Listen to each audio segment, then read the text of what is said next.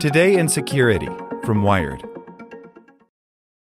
Say goodbye to your credit card rewards. Greedy corporate mega stores, led by Walmart and Target, are pushing for a law in Congress to take away your hard-earned cash back and travel points to line their pockets. The Durbin-Marshall credit card bill would enact harmful credit card routing mandates that would end credit card rewards as we know it. If you love your credit card rewards, tell your lawmakers, hands off my rewards. Tell them to oppose the Durbin-Marshall credit card bill.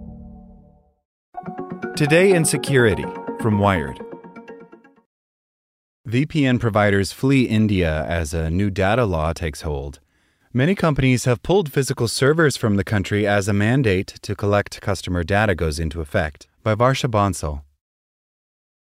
Ahead of the deadline to comply with the Indian government's new data collection rules, VPN companies from across the globe have pulled their servers out of the country in a bid to protect their users' privacy. Recently, the Indian Computer Emergency Response Team, or CERT, a body appointed by the Indian government to deal with cybersecurity and threats, will require VPN operators to collect and maintain customer information, including names, email addresses, and IP addresses for at least 5 years, even after they have canceled their subscription or account. In April, CERT said it needed to implement these rules because the requisite information is not found available with the security provider during investigations into cybersecurity threats, thereby thwarting inquiries. The new rules, CERT claims, will strengthen cybersecurity in India and are in the interest of sovereignty or integrity of India. VPN companies and privacy experts believe this move impacts user privacy and freedom of speech, and defeats the sole purpose of using VPNs, which encrypt users' internet activity and mask their locations and identities. As digital privacy and security advocates, we are concerned about the possible effect this regulation may have on not only our users, but people's data in general, says NordVPN spokesperson Laura Tyrolite. From what it seems, the amount of stored private information will be drastically increased throughout hundreds or maybe thousands of different companies. She adds that similar regulations have been typically introduced by authoritarian governments in order to gain more control over their citizens. Last year, India became the country with the highest rate of growth in the use of VPN services worldwide. During the first half of 2021, 348.7 million VPNs were installed, showing a 671% jump in growth when compared to the same period in 2020, according to a 2021 analysis at Atlas VPN. This massive growth can be attributed to continuous internet shutdowns, a rise in digital scams, and the need for Indians to protect themselves online. VPNs by nature can be a privacy-enhancing tool and can be capable of protecting information security in multiple ways, being used by individuals and companies to secure confidential information, says Tejasvi Bangiar, Associate Policy Counsel at the Internet Freedom Foundation. They also help secure digital rights under the Constitution, especially for journalists and whistleblowers, because the nature of information that's transferred over VPNs is primarily encrypted, which allows them not only to secure confidential information, but also to safeguard their own identity, protecting them from surveillance and censorship. The government defended its rules, saying it will not violate user privacy as information would be sought only on a case-by-case basis. This claim ignores the Indian government's track record of surveilling critics, politicians, and activists. In August, an official investigation into whether Indians were spied on by the government using Israeli spyware Pegasus revealed that at least 5 phones of victims contained malware, but refused to disclose the report.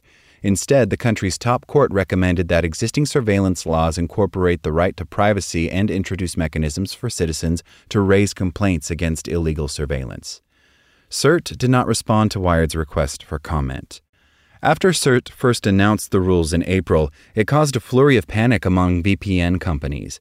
It then gave them a 3-month window to comply with the rules, but most global VPN providers used this time to pull physical servers out of the country. India has ordered all VPN providers in the country to start logging user activity and storing it for 5 years. This is incompatible with our commitment to user privacy, so we made the straightforward decision to stop operating VPN servers within India, says Harold Lee, Vice President of ExpressVPN, one of the first companies to pull servers out of India. Lee said in an email to Wired in July that ExpressVPN will never collect logs of user activity, including no logging of browsing history, traffic destination, data content, or DNS queries.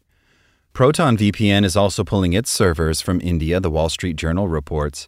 Meanwhile, other VPN companies are looking for solutions that have minimal impact on their users while also maintaining their privacy. Enter virtual servers.